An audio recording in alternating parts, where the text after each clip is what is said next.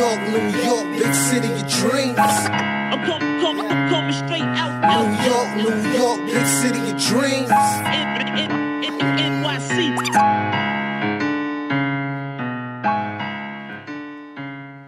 Let's go. The Knicks beat the Portland Trailblazers 110-99. Julius Randle gives you 22 points, 11 rebounds. Mitchell Robinson chips in with 10 rebounds. RJ Barrett gives you 18 and 7. And Elfrid Payton, yes, the Elfrid Payton game. Elf off the shelf gives you 22 points and 7 rebounds.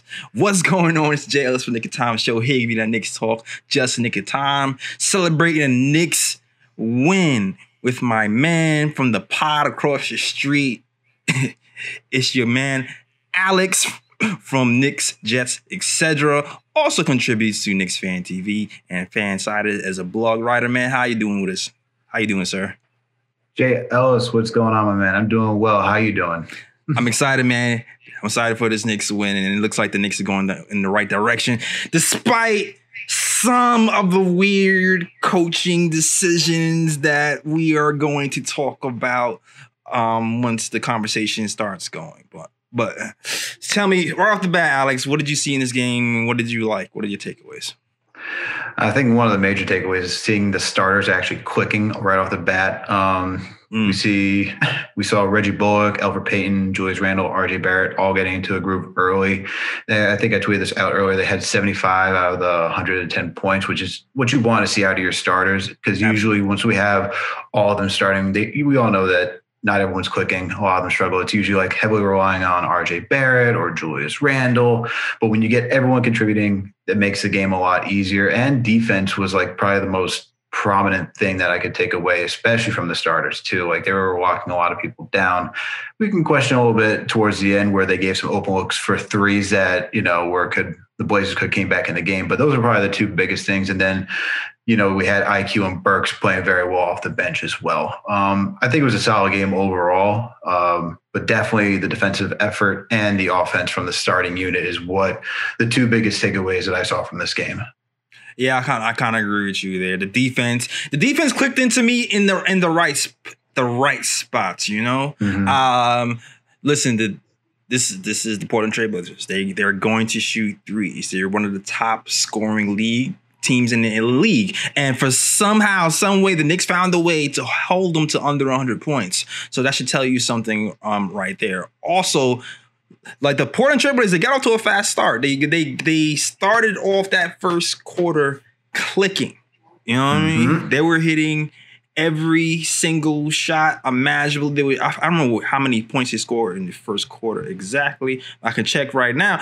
But it's 31 points in the first quarter, and the Knicks responded by clamping down on their three-point shooting, and they only end up scoring 20 points in the second quarter. They changed their whole scheme up. They stopped Damian Lillard from pulling up from those deep threes. They were able to rotate quicker to those other shooters like Covington and Trent Jr., who was kind of killing us a lot of those games, and they was able to claw their way back into the game.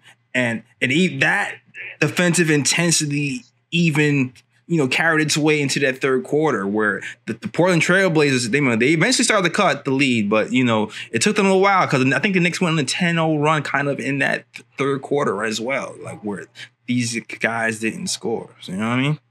Yeah, for sure. It was, this game could have easily gone the other way where the Trailblazers just get in there, keep the lead, and they just kept scoring. But, once again, Tom Thibodeau's bread and butter is defense, and this team is buying into the defense. And look, after the first quarter where they scored 31, the most that the Trailblazers scored was 25, and that was in the third quarter. Right. Knicks started to come back in the third. They go 31 for 20, come out of the half, go 27 for 25, and then 26 for 23. So, the Knicks offense started to fizzle out a little bit. They made the shots that they needed to make. It wasn't as gangbuster as it was during the second quarter, but their defense is what really, and that's what we're going to see from this team from the rest of the season. So defense is going to carry this team all the way. They're in the top 10 still. They're top 10 defensive rating. 10. Y'all thought it was fake. Ooh, it is not real. Nah. It's real. And you know what? And shout out to, shout out to Mike Birkenhoff, because deadass, I only subscribe, right, to the Atlantic because of Mike, like straight up. But he wrote a piece about, the Knicks defense and it not being, is it a fluke that they're playing defense and how they're playing defense? And he really kind of retracted that. But what he was saying in that piece was the Knicks give up a lot of open threes and he feels like, the Knicks are lucky. And sometimes they're just dodging bullets. But I feel like this game is a good indicator of why the Knicks are not lucky per se, but smart. Because if you look at who was shooting the open threes in the fourth quarter, it wasn't the best 3-point shooter on the team. The Knicks forced Dame to give up the ball. And although, you had Covington and Trent shooting those threes at the end of the game, and, a lot of shots were open, like, Those two open threes are different when the game is on the line. Pressure bust pipes. You know what I mean? Like you want to take the ball out of the hand of the pressure player, and the Knicks made a concerted effort to do that in the fourth quarter, and that's why they came away with winning this game. For sure, absolutely. And you bring out a great point, JL. It's who are you giving the threes to, right? We can even go back all the way to the Boston Celtics, right? When we had who was it, Semi Ojeleye taking threes against us. It's like, sure, give me Semi Ojeleye every day. Give me that guy. Three.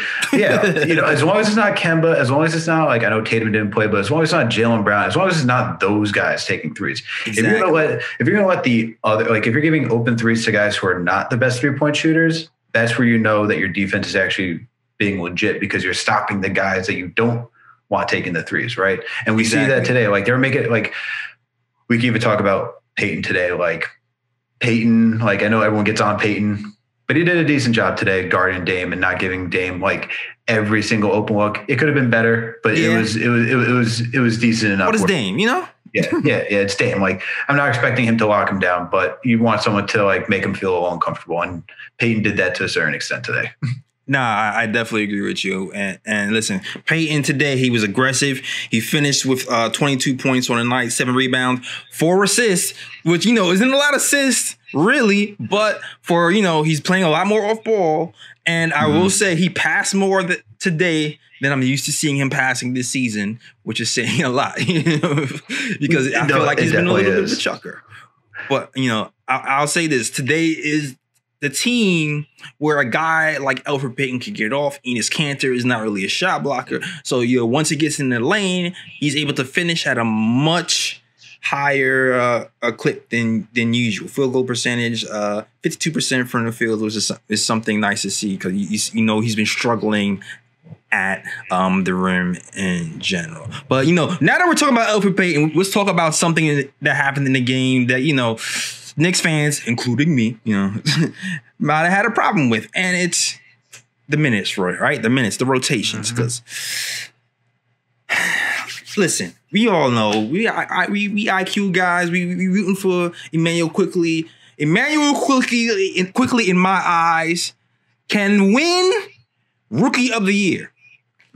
The only 2 people stopping him is Elfrid Payton and Tom Thibodeau in my eyes. Like, dead ass. Like, that's a fact. If you're looking at Quickley, right? Let's see. Quickley today, 12 points, 4 from 8, 50% from the field, 3 assists, right? Didn't play that many minutes. Did not play many minutes at all. He only played 12 minutes.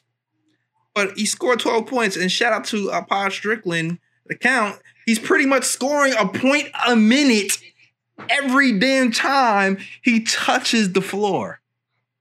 Yeah. Every single time. Yeah, IQ is just amazing, man. He's honestly the steal of the draft. I want to see him get more minutes. I think, and the thing is, like, it's tough because we've seen him get more minutes. We've seen him get more minutes over than else. We saw him get 30 minutes recently. We've seen him get 25 and start to slowly get there. But then it just comes right back. It just comes right back down. And I know which one you're talking about. You're talking about where he comes in, hits the 3, gets a steal, gets the assist. Next thing you know, Dame comes back in, and it's like, quick, you're out. And you're just like, why? Why? Why did we do this? And sure, we can talk about give it to the hot hen who's doing a decent job on Dame today with Elfrid Payton, but I don't know. I like the guy who can shoot. I like the guy that can shoot too. I like it. And I said this on Knicks Fan TV. I have a problem with Tom. I like Tom as a coach. I love him. Overall, passing grade in my mind, right? For sure. Best Knicks coach since Mike Woodson. But he plays favorites to me. If Elfrid Payton is having a hot game, he will not take him out. He will leave him in for the full quarter. If today quickly is starting to scorch, he pulls him. And I think that's a problem. And I do know we won. Ultimately, I got it. We won the game. But the Knicks were stuck at 106 for like 4 hours. We got to 106. It was like around 4 minutes left in the game. The game was close. The Portland Trailblazers, they cut the game to, I believe, 6 points at that point. The Knicks defense held on, but we were having problems scoring. And I kind of felt like IQ should have been there the entire time. Now, I know he got in there a little bit later, and Randle kind of froze him out because he wanted to do his point Randle thing. Yeah. But I do feel like that was the wrong time to do that. Yeah, I hear you. I hear you, J. Ellis. And it's tough because if this goes the other direction, right? Say we put Payton back in, we lose, then it's all hell breaks loose. We're all on Tibbs and all that type of stuff, but we won. So it's, I get that. I get that Tibbs knows his guys. I get that Tibbs understands how each player plays. I get that he's trying to put the team in the best situation to win, right? All those are true. Payton had it going today, so it's hard to say that Payton shouldn't have. It's hard to say that Payton shouldn't have been in because he did score 22 points, right? Yeah. It's hard to say that. But I feel like if your offense is not clicking to the sense where you're getting shooting, and this is a team that is just, we need shooting, like you want to create open space, like why do that? You know what I mean? Like I'd rather know that, okay, Quickly's out there so he can actually, guys were guarding him at 30 feet today, which is like double teaming him at 30 feet. So it's like, okay, so you got two guys who are double teaming him. He's actually pretty decent at passing out of the double team. Yes. So then you can just start swinging it, and then you can create even more open space for either RJ or Julius or even Burks, right? To start taking shots. You're like, this is much easier. Why are we putting ourselves into such a difficult situation where we cannot create easy scoring? I don't know. And it's like, I get that like Payton was doing a decent job defensively, and shout out to David Zenon for pointing that out, where he said Payton was doing a good job stopping the hammer play where it's like, you have your live action, you have your guard going live and forcing a play strong side, cuts baseline, and then you pass it to the weak side, and you have a guy who can be open for three. And Payton was doing that, and you want to stop a team like the Trailblazers who love to do that and try to get open threes. And he was doing a decent job, so that's why it made sense. And you can also that Tibbs wanted Payton on Dame because he was doing a decent job. And Quickly, as good as Quickly is offensively, I know that he's not the best defensively. Like he still has a way to go. Right, he is a rookie and still trying to gauge how to guard like an NBA level defense. So I get that. You get it. But he just came off a steal. He was just in rhythm. It was in rhythm. It just made sense just to keep it going. It's not like he didn't close the game for us last time when we was in Portland and people were still scared and he brought us back almost to win. It's not like that. It didn't happen like last week. I mean, it was there. And like you said, I mean, Alec, I'm with you, man. I'm with you. I get it. It's frustrating. I'll say this too. I get it. It's frustrating. And I also am questioning, is there more to player development that we're not actually seeing, that we just don't get? That's the other part that I get to, that I try to get to, is it because I get, we've seen IQ close games, but I just want to know. I just want to know why the guy who looked like he was about to have it and just go on a tear get pulled. And you saw that he was angry, got pulled out. Yeah, where he pulled that three from, I'm just like, oh. It's a wrap. I mean, he's only the 18th best fourth quarter player in the entire NBA. Why would you? I mean, that's only, right? Only. So Only. it's so frustrating, man. It's one of the many decisions that puzzle me. But I'm gonna leave that alone. I'm gonna build off of something you said earlier, talking about his passing out the double teams. Right, one player who he seemed to benefit from passing out the double team was Alec Burks today. You saw Alec Burks had 18 points today, right? Or was it 16? Sorry, 16 points 16, from 16. Alec Burks. Yeah, 16 points, 8 rebounds from Alec Burks today. So like these role players, man, these other guys. When a guy has to be double teamed, it just opens the floor for everybody. And I just want to see that with the starting unit. Give Randle some space. That's just all. I know, man. This is where it really comes down to. You're like, okay, so can we be a modern NBA offense for a hot sec? We have the pieces now. Yeah, it's like Tibbs. I'll try to see something real quick. I mean, we have a four that shoots 39% from three, don't we? Yeah, which is wild. We have one of those. We have a guard who can pull out from Dame range, right? Yo. We starting to have pieces. Isn't RJ Barrett shooting over 43% from three over his last 12 games? I think we're starting to see something. We're starting to see something. We're starting to see. If we play the right places together, I could start to see our offensive rating go from bottom of the league to at least the middle. You know what I mean? Absolutely. But absolutely. And this is where I start to question what is this? Why is Quickly not going in the starting lineup? I said this to I forget. I think it was Fritz online on Twitter. I said this. Shout out to Fritz Alcindor. Shout out to Fritz, man. I even say as long as Quickly gets the most minutes, I'm happy. He doesn't even have to start. Yeah, doesn't even have to start. Just get the most. Do the Landry Fields treatment that Mike Woodson did to when it was J.R. Smith that he wanted. You get 5 minutes, right? Pull him. Go ahead, exactly. JR. This is your game, man. This is all for you. I'm with it now. I'm with you now. If it's an ego thing because you're scared of hurting Alfred's ego, fine. Yeah, fine. But then it's I come back to question player development and just wondering are we trying to see Tibbs make sure that IQ is truly earning it and just is it to make sure he has that passion to still continue to want to keep getting better and do all those things. I'm trying to figure out what is behind the scenes that we're not seeing, right. Or is it really just a trust thing? Yeah, or is it really just a trust thing? That's where I start to question because we can talk about what keeps a player motivated and start getting to the whole mental aspect of the game, right? That I think sometimes gets a little overlooked of players need to know that they're going for something. And as a rookie, maybe if you give it to him, because I'm sure Quickly knows that look, he's not blind. He's look, I know I'm a better shooter than this guy. I know offenses in the NBA need shooting to create floor spacing for better scoring. He does. I'm sure he does. I'm sure he is aware of that 100%. I'm sure he knows that he does that better than Payton 100%. I think what it comes down to this point is for Tibbs, it's and this is what I'm thinking. It's is he thinking that, okay, to keep this guy motivated and if I give him the starting spot, that it's that he then feels he's achieved something and that it's it stops something, or you think it's a mind game? You think he's doing this Phil Jackson Jedi mind trick type of jam?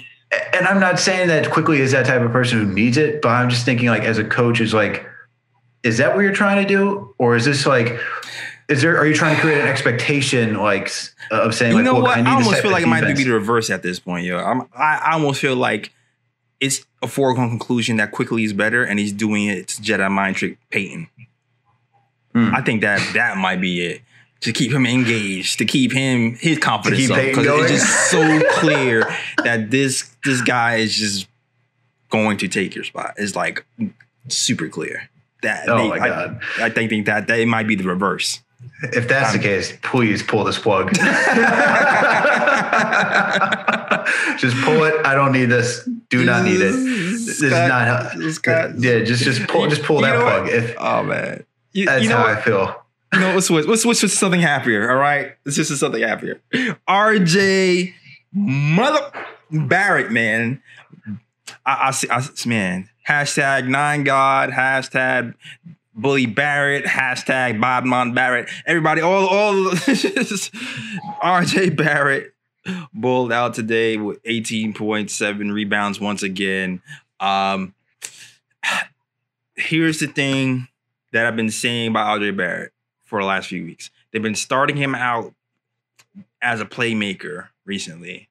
Only doing playmaking spurts in the beginning of the first, beginning of the third. Recently, those spurts have been more elongated, and it seems like he's running the offense more and more and looking pretty comfortable.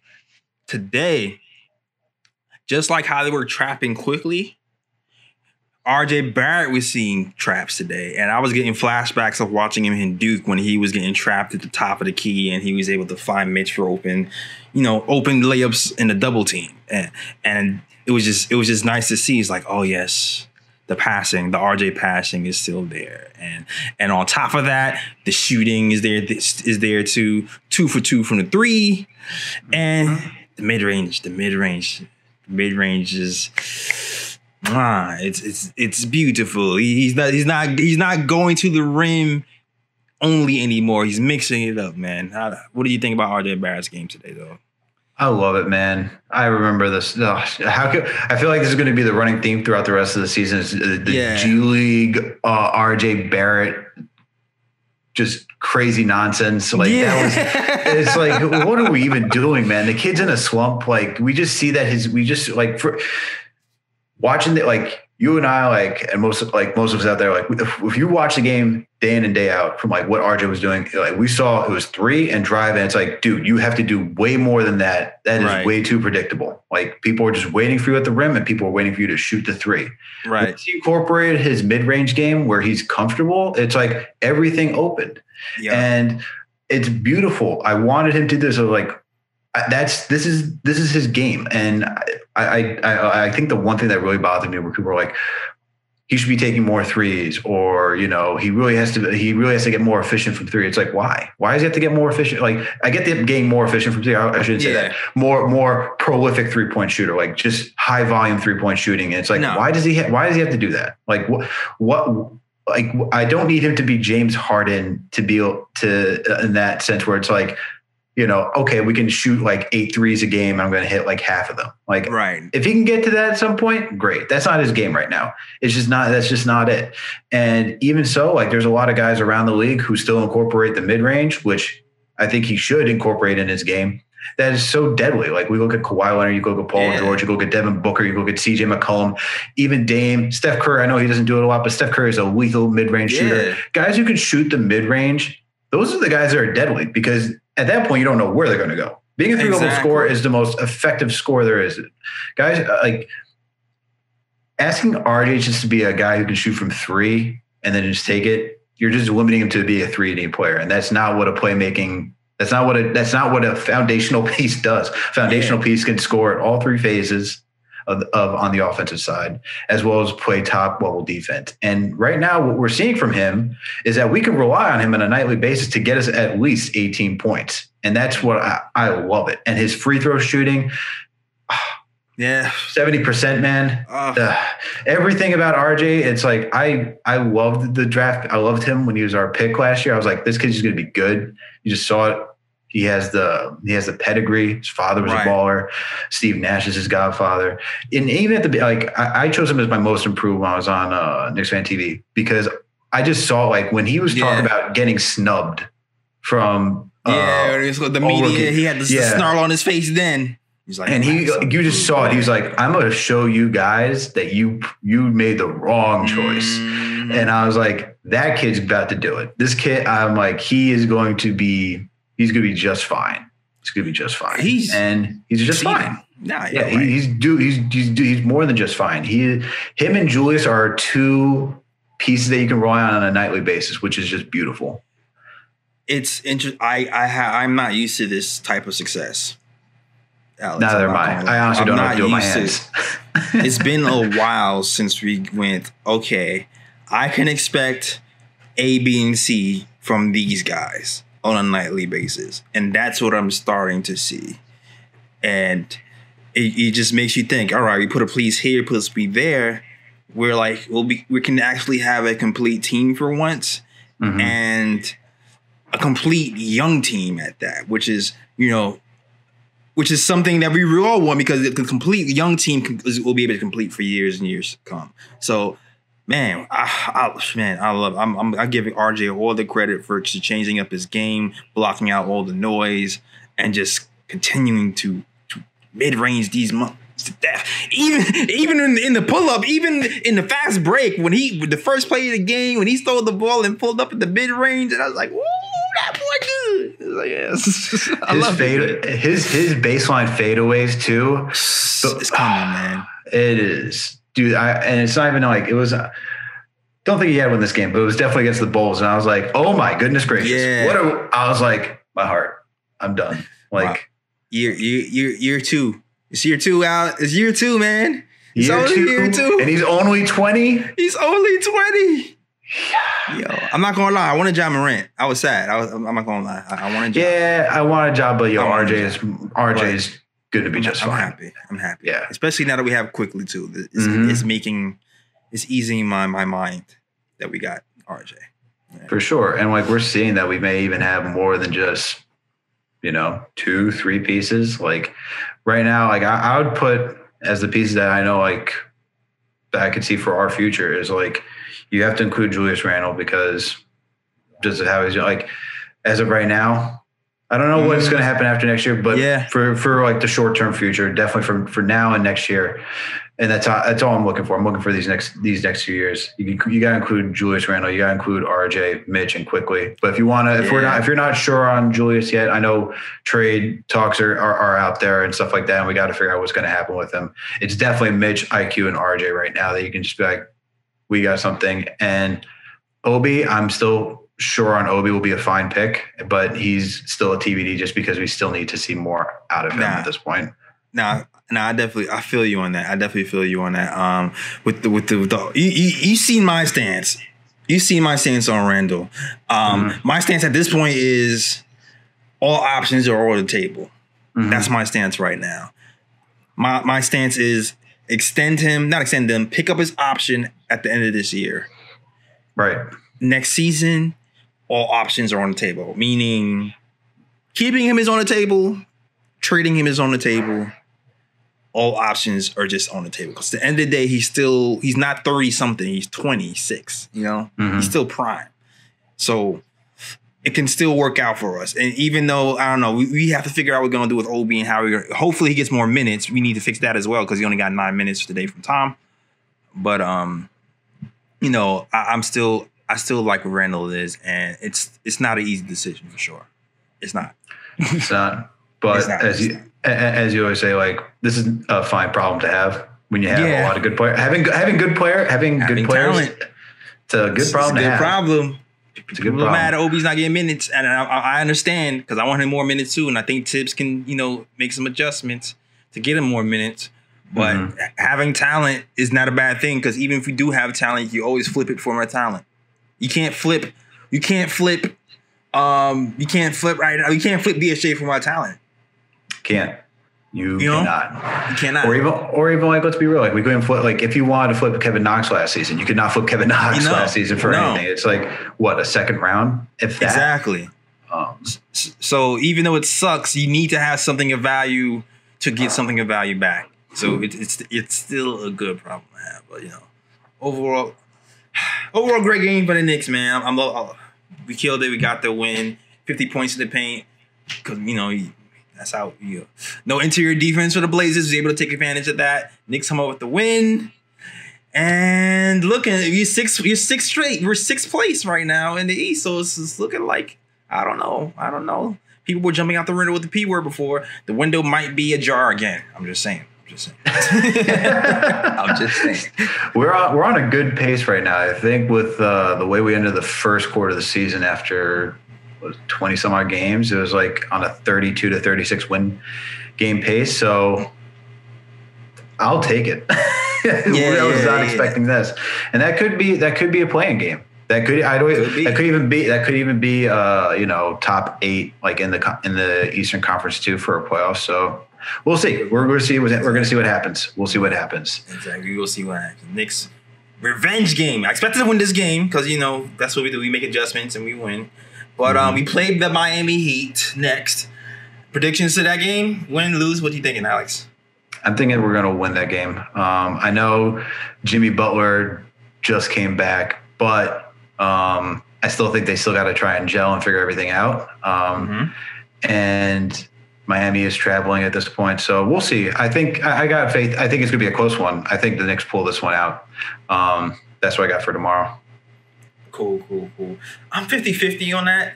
I expected to win this Portland game, as I told you before. I'm 50-50 on this game. The back-to-back worries me. But you know what? I'm going to go optimistic, and I'm going to say Knicks going to win this game. I'm going to keep it that way. All right? 2-game winning streak. Let's get back to 500 and get to this W, man. Are going to be in 5th place? Who knows? I don't know what the standings are right now. But maybe that'll be something. Take that, Dame. Dame said we was a fluke. Dame said we was going to be 8th place forever. I heard you on the Joe Budden pod. I listened to the show. Joe Budden, please. Unblock me, please. I'm your fan. Unblock me, bro. Unblock me. Do it, Joe Budden. Unblock this man. Rory. Maul. All right. That is our show.